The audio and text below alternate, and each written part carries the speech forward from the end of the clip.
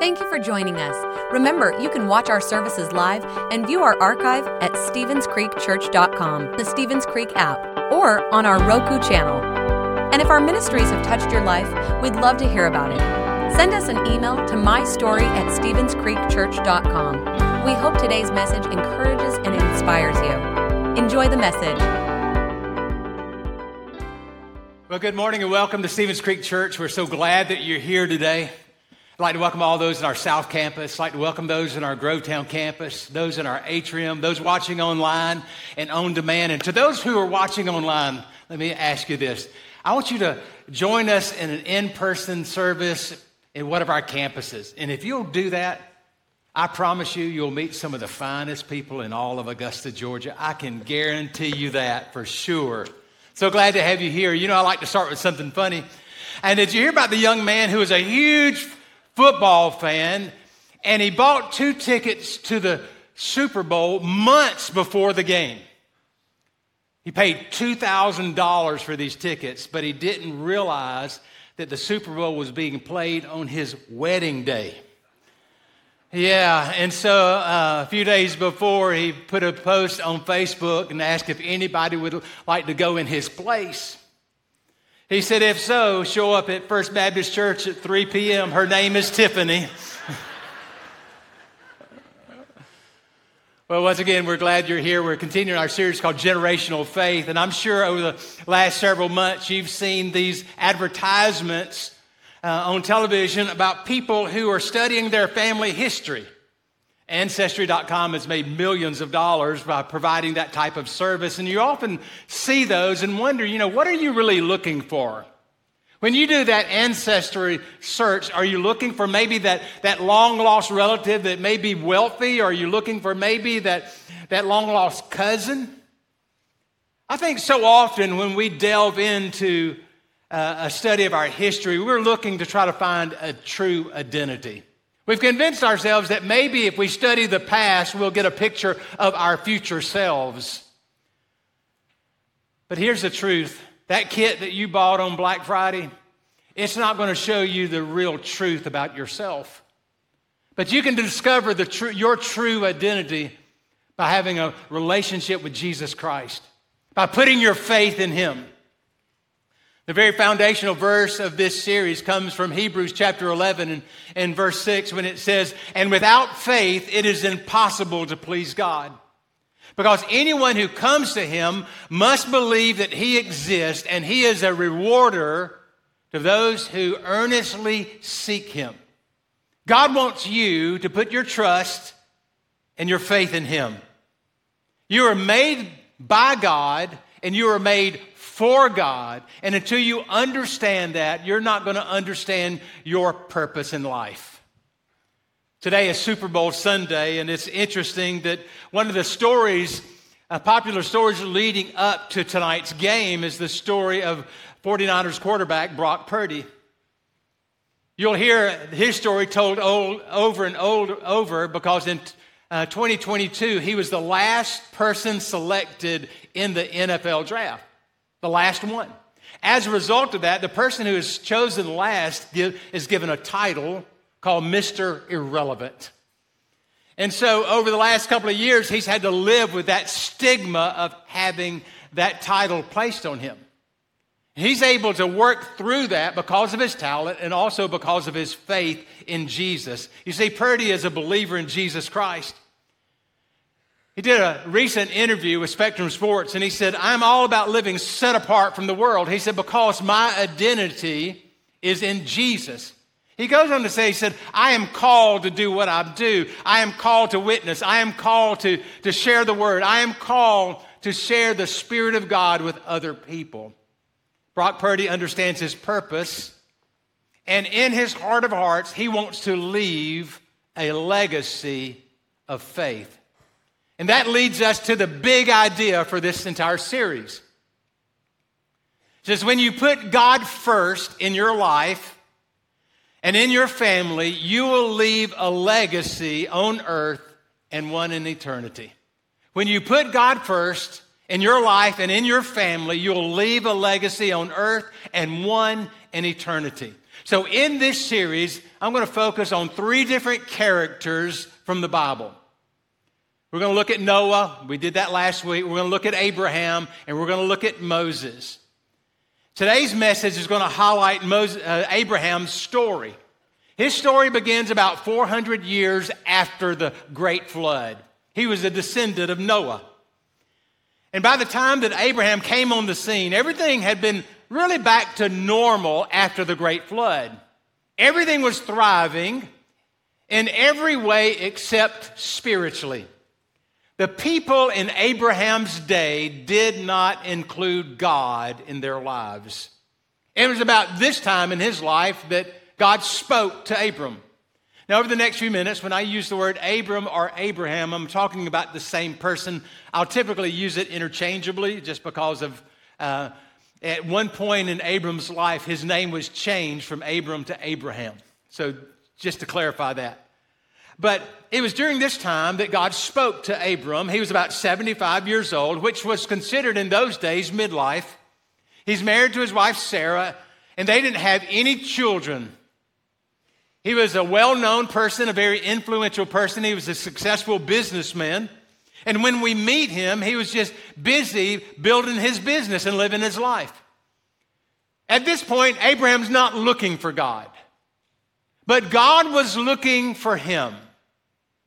Some of you have come into Stevens Creek Church today, and you're really not looking for God. But do you know, I believe that God has ordered your footsteps here because God has been looking for you. God found Abram, and God said to Abraham, I've got a plan for your life. I've got a plan for your life and a purpose for your life, and I want to expand your influence. Now, at this moment, Abram's life was dramatically changed. His story is told in really 3 books of the Bible. In Genesis, in the Old Testament. It is told in the New Testament, in the book of Romans, and also in the book of Hebrews. And what you'll see as you read that story, the overarching theme is this, that he is the father of faith, just like George Washington is the father of the United States of America. Abraham is considered the father of Israel. He is the father of faith. Here's the big idea for that. Faith is facing the future without knowing what's going to happen. Faith is facing that future without really knowing what's going to happen. That's what it means to walk in faith. That you step out, you don't know necessarily where you're going, but you're trusting that God is going to lead you along the way. Abraham stepped out in faith. And in fact, he was a man of faith, but at times in his life, his faith was challenged. And in today's message, you're going to see where Abraham's faith was put to the test in 4 separate instances, 4 significant challenges. He faced a major life challenge. He was given a promise, and that promise was long in being fulfilled, took a long time to get fulfilled. He was also faced with a problem that seemed impossible to solve. And then finally, we'll see that he suffered a loss that just didn't make sense to him. And in this message, you're going to see how Abraham navigated these challenges, and with his unwavering faith, he overcame these adversities in his life. I believe that every one of us can grow in our faith as we embrace 4 principles from the life of Abraham. Here's the first one. Faith is following God's leading without knowing where. We try to find faith. It's following God's leading without knowing where. In Genesis chapter 12, Abram was faced with a major change in his life. Some of you have been through major changes in your life, and you know exactly what that feels like. We pick up his story, chapter 12, verse 1. The Lord said to Abram, I want you to leave your country, your people, and your father's household, and I want you to go to the land that I will show you. I will make you into a great nation, and I will bless you, and I will make your name great, and you will be a blessing. I will bless those who bless you, and whoever curses you, I will curse, and all the peoples on earth will be blessed through you. God told Abram to pick up all of his belongings, to gather his wife, all of his staff members, and all of his livestock, and all of his inheritance, and pack them up. For God has a new place for him to go to.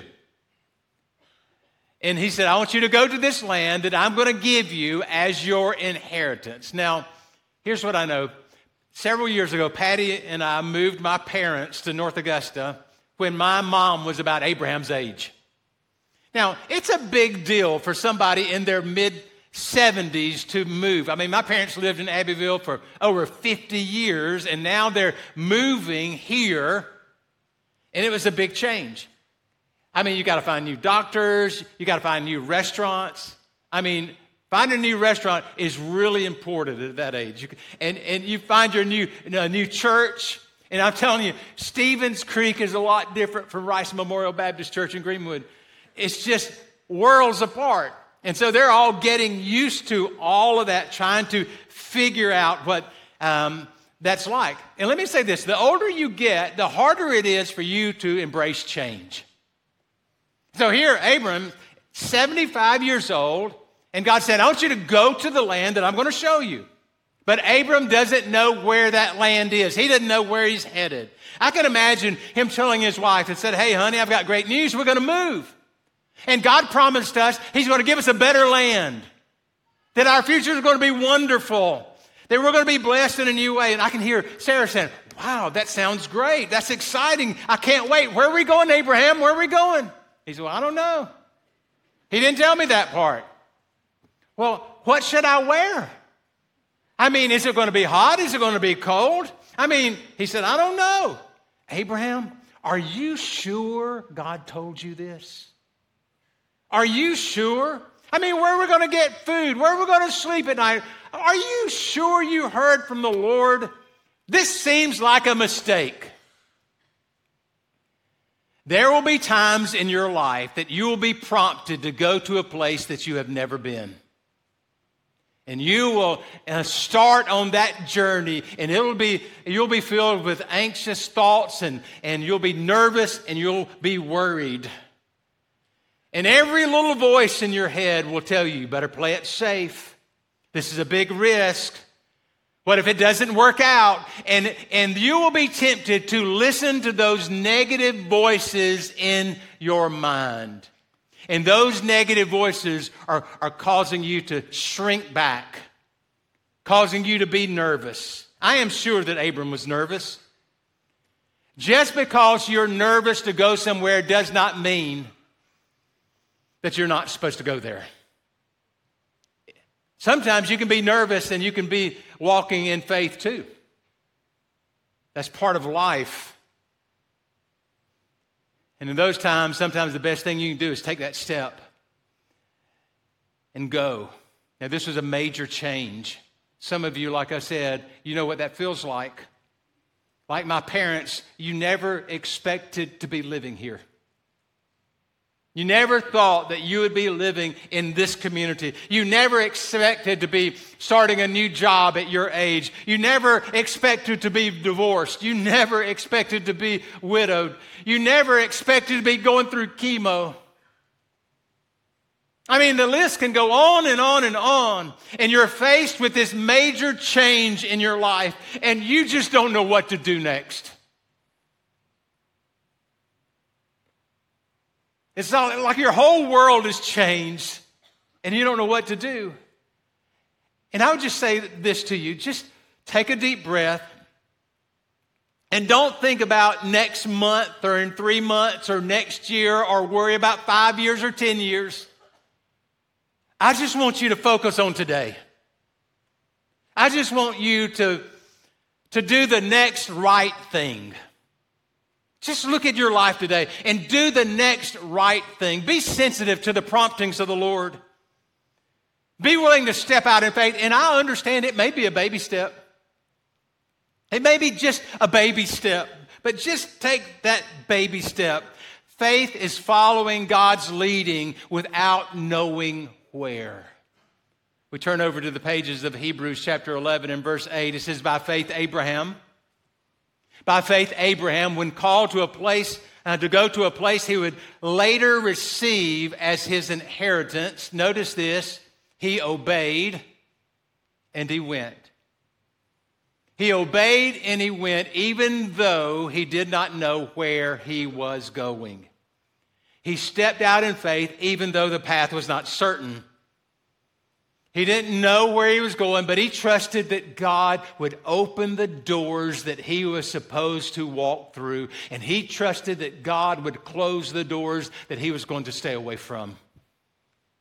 Like I said earlier, there are 4 significant challenges in Abram's life. First of all, he went through this major change, life change. Secondly, he was given a promise that took a long time to fulfill. He was given a promise. He said, God said, I'm going to give you a land that's going to be for your inheritance. God promised that he would be given this land of Israel. But it was slow in coming. There was a delay in the transfer of ownership. Here's the point. Faith is waiting for God's timing without knowing when. Faith is waiting for God's timing without knowing when.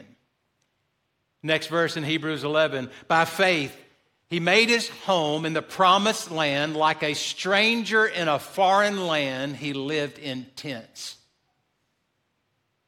He lived in tents for 3 generations. That's a long wait. He was unable to settle down. And the Bible said this is your own country, but it was like he was just passing through. It was like he was a stranger in a foreign land. He lived in a tent. I don't know if you've ever stayed a night in a tent. Now, Patty and I have been married 40 plus years, and I think we've spent one night in a tent. And it was really a tent cabin in Yosemite, and it was in mid-July, and it was cold. It was like 48 degrees, and we shivered. It was the longest night of our lives, and she said, I want to go to Hampton Inn. And so that is our tent experience, one night. Some of you can make it more than one night. We can't. But can you imagine here, Abram's in this land that's his land, has been given to him, but he's living like a stranger. I'm sure he's asking, when, Lord? When is this going to change? You gave me this promise. When are you going to fulfill it? Is it time yet, Lord? Is it going to happen? And maybe some of you are faced with this same test. And I call this the when test. When is my life going to get better? When is it going to change? I don't see any change, and I've been praying for this. In fact, I went through 21 days of prayer, and I prayed about it every day. Lord, when are you going to make this better? When are you going to take care of this problem? When are you going to fix this relationship? When are you going to supply the finances I need? When are you going to make me feel better? When are you going to settle my future? Faith is waiting for God's timing without knowing when. Most of us would rather do anything besides wait. But there are times when God will take you off of the road, the path that you're walking on, and he'll say, I want you to wait over here. And you walk in the room, and it's the waiting room. And most of us would rather do anything besides wait. Waiting is one of the hardest things that you can do as a Christian. It seems like that for every green light that there are 5 caution lights and a dozen red lights. But this is a test. This is a test. You are going through a test. This is a struggle. And God gives you the strength for you to make it through this struggle. Listen to the words of Isaiah chapter 40 and verse 31. He said, they that wait on the Lord shall renew their strength, and they will mount up. They will mount up with wings as eagles, and they shall run and not be weary, and they will walk and they will not faint. To those of you who are in the waiting room, and you don't know how long you can hold on, I would just say run to the Lord. Run to the Lord today. Just give it all over to Him. Abram and Sarah, they were promised this land, but they lived in tents for 3 generations. But not only that, they were promised an inheritance. They were promised that their family would become a great nation. And how can you be a great nation if your family become a great nation if you do not have any children? They were faced with a problem that seemed impossible to solve. Some of you are faced with problems that you look at and say, this is impossible. There's just no way. They were faced with a problem that seemed impossible to solve. Sarah was barren. She had never had children. Plus, she had gone through the change of life. And in the natural, there was no way that she could have a baby. I mean, let's face it, God could have done this when they were 30 years old. They could have had a baby when they were 40 years old. In her prime time, but her prime is past. I think that God purposely waited so that the odds would be against them. God waited until it was impossible. And maybe God has put promises in your heart, and you've been waiting for that promise to be fulfilled, or you've been waiting for that child to get back on his feet, or you've been waiting for that sickness to go away. You've been waiting to meet that right person, and you've waited, and now you've just thrown up your hands. It's just impossible. Just impossible. Could it be that God is allowing the situations in your life to develop in such a way that the odds are all against you, and there is no way for this to change except God come and touch you? You don't see how it's going to change, but God is testing you during this. This takes us to our third point. It follows then. It said faith is expecting a miracle without knowing how. Faith is expecting a miracle without knowing how. I know your situation seems impossible. You say, I'm past my prime. The medical report says it's too late. The financial report says that you can never afford this in a million years. And then God breaks into your world and said, I am your provider. I am your healer. I am your peace. I am your victory. God says, I am not restricted by your age. I'm not restricted by your background. I'm not restricted by your opposition. I'm not restricted by how long it's been. I control the universe. When God speaks, wombs come back to life. When God speaks, Red Seas start to part. When God speaks, the walls of Jericho fall down. When God speaks, blinded eyes are open and deaf ears are unstopped. And sickness has to leave and hope has to be restored.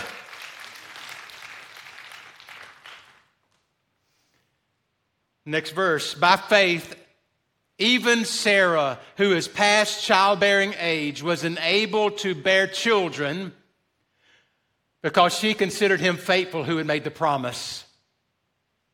And so from this one man, and he as good as dead, came descendants as numerous as the stars in the sky and countless as the sand on the seashore. This delayed promise was fulfilled. And just as God fulfilled that promise, God's going to be faithful to fulfill your promise.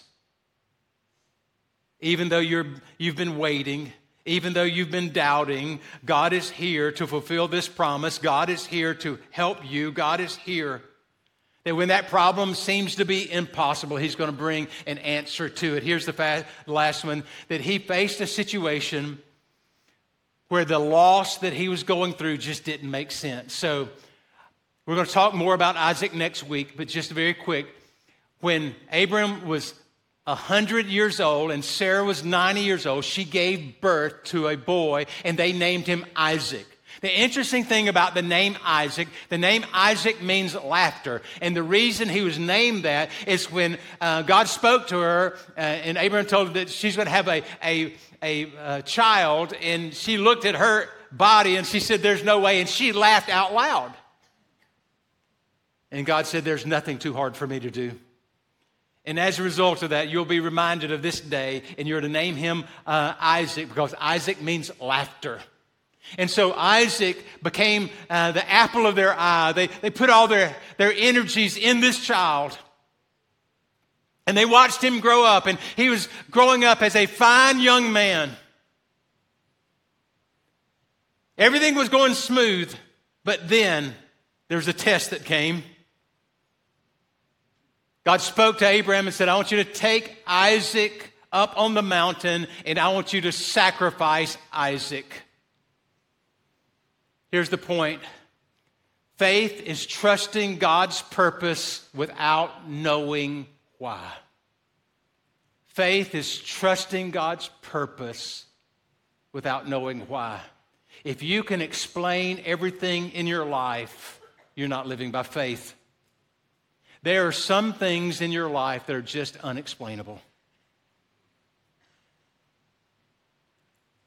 You can't answer, and you won't know the answer. Sometimes God will ask you to do something that is very, very hard. God told Abraham to take his son Isaac, the one they had waited for over 20 years to have, the son that they had prayed for, the son that they had believed God for, and the son that they're watching grow into a fine young man. And God said, "Take him up and sacrifice him on the mountain." And he said, "This doesn't make sense. You just gave him to me. Why are you taking him away?" There will be times when something is lost in your life and it just does not make sense. It feels totally unreasonable and it defies any kind of logic. And in those moments, God is testing you. It's the why test. Why is this happening? And I'm telling you, I've lived long enough for this to go through this test over and over. This past Wednesday, I did a funeral for a 31-year-old Creeker who took his little daughter to Walmart. They went to Walmart, they checked out, he walked through the doors and died instantly. It doesn't make sense. It just doesn't make sense. I am doing that funeral, and as I'm doing that funeral, I get a note that said, "We've had another Creeker who just retired, good health, 62 years old, died unexpectedly." I'm getting this while I'm at the funeral home. I'm working with that family. The next day, I pick up my phone and said, another one said, "Pastor Marty, it looks like it's cancer." And we see these and we feel this, and it goes deep in us. And I cannot do a funeral, especially as I was talking to the 31-year-old's dad. And I'm reliving because I've walked that journey before.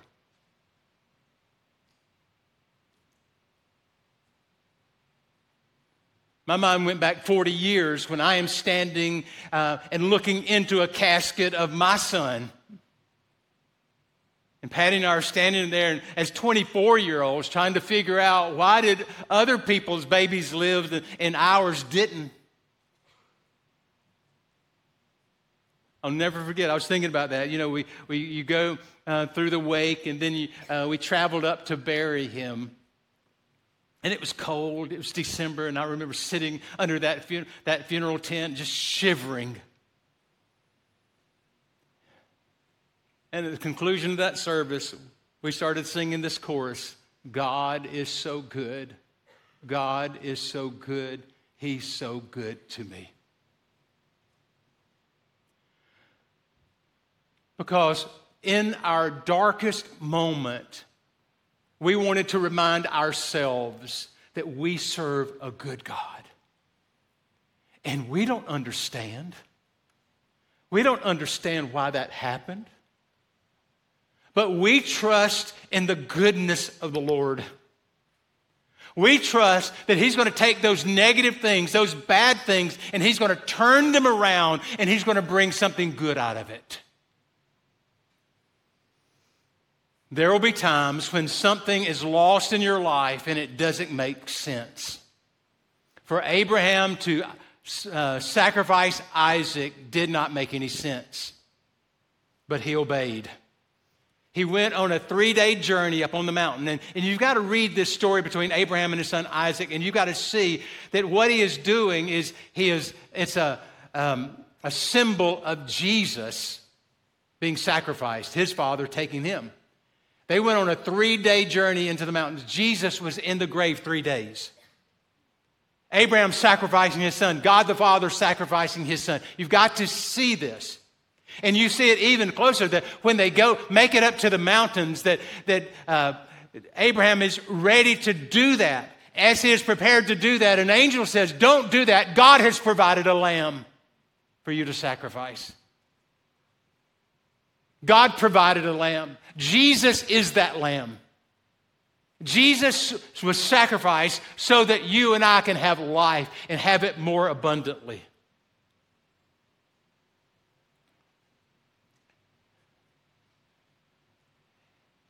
And to those of you that are asking the question, why?